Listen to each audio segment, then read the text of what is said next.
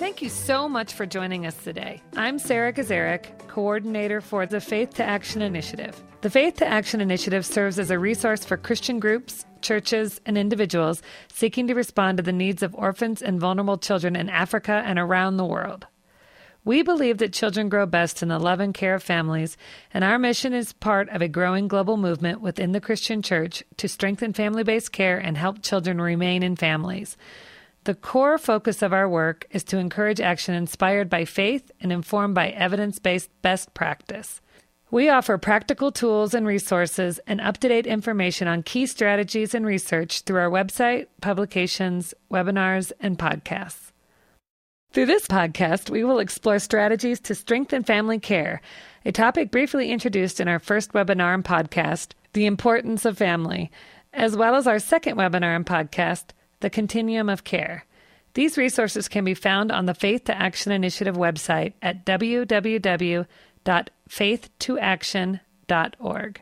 Next, we will hear from C.H. Dyer and Heather Newton about Bright Hope's global work. C.H. Dyer has been CEO and president of Bright Hope since 1993.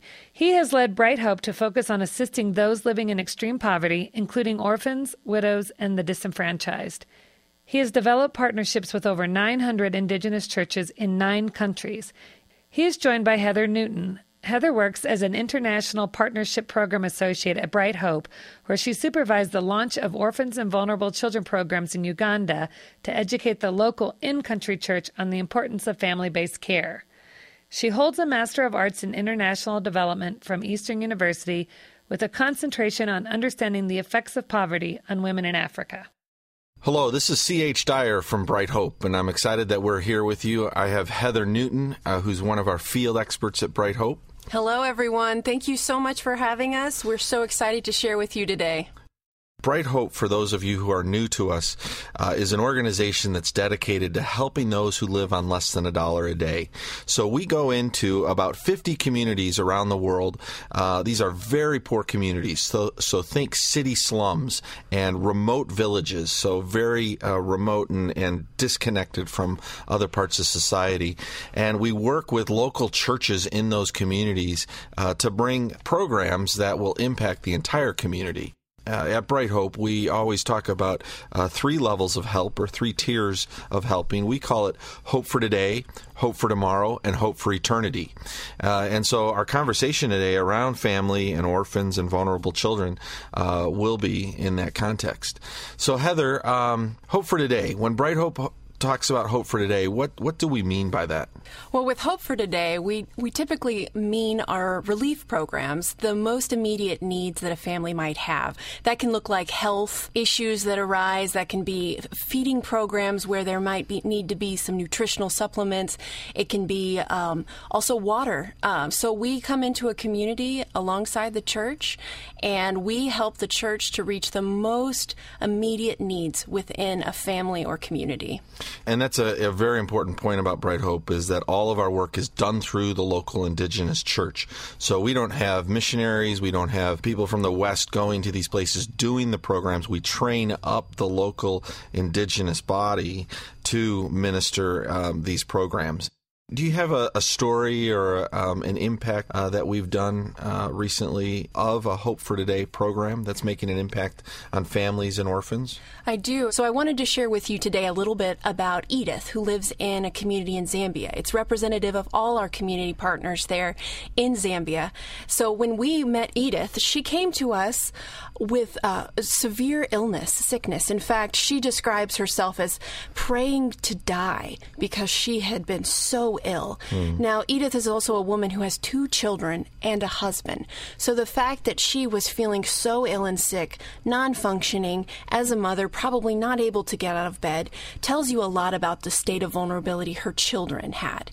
And so when she came to our church partner there, we fortunately had a health program with community-based care where caregivers would come visit the home. We have medicine that was provided to Edith. She had a support group she was placed in. And over time, she was not only back to health, but she was thriving. She was able to, through the support in her family, start her own business and started to generate enough funding to pay for her kids to go to school. So not only were we able to step in a moment of crisis when Edith may have died and left her children as a single orphan in her community, but through the health that we provided, she not only is back to health, but she's thriving and caring for her children. And what I like about the Hope for Today is that it's something we want to move through very quickly, isn't it? It's not something we want to keep doing, because Hope for Today is a lot of handouts, a lot of relief efforts. Mm-hmm. It's giving people sustainability for the moment, but it's not meant to stay there. And that's where the Hope for Tomorrow piece becomes really one of the most important key pieces that we have. So tell us a little bit about what Hope for Tomorrow means. We moved to Hope for Tomorrow, which represents the microloan strategy, micro savings, micro enterprise as a whole, which if you don't know what that is, I just wanted to share what Muhammad Yunus said. He said that based on the premise that the poor have skills which remain unutilized or underutilized, it's not the lack of skills that makes a person poor. So microloans represents utilizing the best skills this person has and giving them just a little seed money so that they can get themselves on the pathway out of poverty. Yeah, another way that we talk about Hope for Tomorrow is raising people's income. So Hope for Today is about survivability. Exactly. Because there's a real sense of people will not survive unless we help them with food, clothing, fresh water, clean water. But in the tomorrow piece, we're really saying, how can a family, a person, an individual raise their level of income where they can care for most of their own needs? Now, not all their needs, but the key needs to be able to help that family or individual thrive, survive, and care for their own children and maybe other children that have come to that family out of desperation or an orphan kind of situation. Do you have an illustration or a story from the field about our microlending program? I want to take you to Haiti, to a community called Bagana Bay. Bagana Bay we've been working in for a number of years, and we've done a variety of different programs, and to date we've had over 200 recipients of microloans. And to illustrate that, I want to introduce you to someone named Mary. Now, Mary's someone we visited with last year. We visited her at her mud hut home, where she was sitting on the ground, drying out her corn, and she met us with a warm smile, a very welcoming and absolutely proud to share her story with us. Mary's been with the Church at Bagana Bay since the 1990s, and unfortunately, Mary is without a husband. But that doesn't mean that Mary's been unable to provide for her family. She actually has a daughter who's not working right now and a granddaughter who's about 3 or 4 years old. And Mary was a part of our program with microloans at Bagana Bay, and through that she received a $50 loan. That's it. After 2 business trainings, $50. And with that amount of money, she was able to start her own business of buying and selling chickens within the local market. She would travel a distance on a motorcycle to buy chickens at a lower cost than travel all the way back to her local market, selling them there. And over time, Mary's situation started to improve. She, after 6 months, took another loan of $100 after paying back that first loan. And now today, Mary has said that she initially was only eating 1 meal a day with her family. Now she can provide 2 meals a day for her family. And not just that, but she's building on extra additions to her home to house her daughter and her granddaughter. And then beyond that, she's able to pay for the school fees for her little granddaughter to start attending preschool. Something to highlight too, Mary is not stopping there. She is actually saving up now to buy her own donkey. So she no longer has to pay for the motorcycle taxis to and from the market to buy the chicken, but she can actually go on her own on her donkey. So these people that are attending these workshops and then utilizing the loans are thinking beyond anything we could ever train them on. And so Mary's the perfect example. The transformation that happens within these microloan programs is truly amazing as people double and sometimes even triple their incomes which if you're earning less than $1 a day, $2 or $3 a day may not seem like a lot, but in that context, it can do a lot of helping that family survive and thrive and grow and maintain the health of the kids or kids just staying in school. Mm-hmm. Can you just give a kind of a quick overview of how a microloan group would work that this woman would have been a part of? Absolutely. So to be a part of this program, she would have had to attend 2 trainings just to learn how to run a business and to be financially savvy. With these trainings, we work with each individual person to discover the best business that they might do. They might start a butcher shop. They may start a small restaurant. They may invest in selling posho, which is a rice dish in Africa. I mean, there are any variety of ways, but the main key thing that we do is to help them discover the best way that they can provide for their family through their business with utilizing the talents and giftings and skills that they have.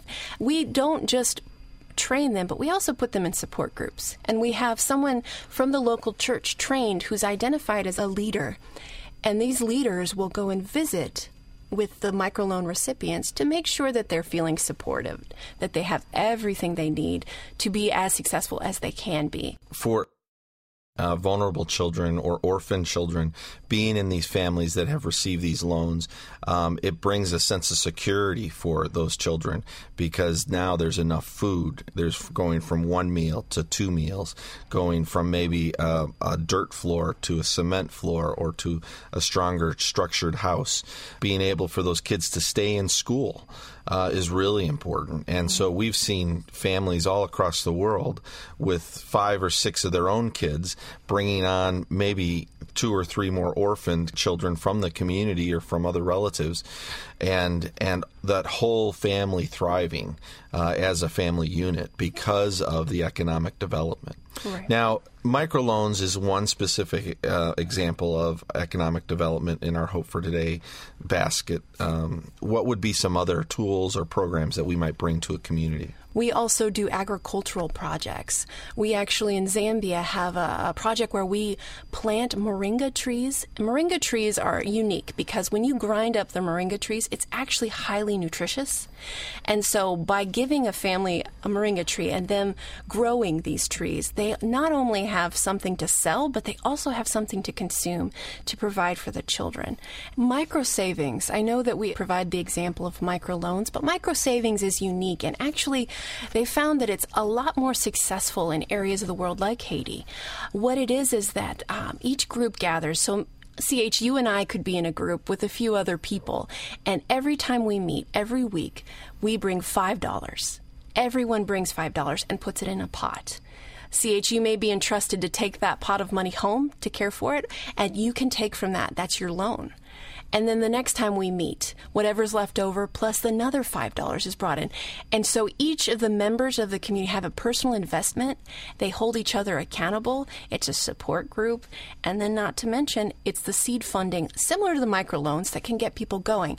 But the best part about the micro savings group is that an organization like Bright Hope doesn't need to do more than just train these micro savings and get them started with just the knowledge base because they've already got the funds to start their own groups. And I think that one of the key things I would love for people to understand is poor families can care for orphans and vulnerable children. They don't need to send their kids to an orphanage or to some other institution, but we can help poor families survive and thrive and become better families as we approach the economic development. So if somebody's listening to us right now and says, hey, I'm really interested in that, how do I learn more? How do I get involved? How would I do that in the area of the world that I'm involved in? Heather, do you have some resources for us? If you're at all interested in learning more about microenterprise, which includes micro savings, microloans, what we discussed today about Mary, please visit SEEP Network. It's an excellent site with all sorts of resources that will give you more information about how to further your knowledge about microenterprise. You can also look into Pathway Out of Poverty book series. It's available on Amazon. Excellent resources to learn more about how a poor family can empowered, work their way out of poverty on their own. And then also microcreditsummit.org has some excellent videos where you can go and see some of the leading experts share about the impact microsavings and microloans can have on a poor family. Also, I would say too is to partner with a local indigenous group. So if you're in Africa somewhere, find a group that's doing microsavings in that country, and then invite them into your community and say, could we start a partnership? If we underwrite some of the costs of getting started, could you come in and run your program with these specific families and see if you can create a partnership.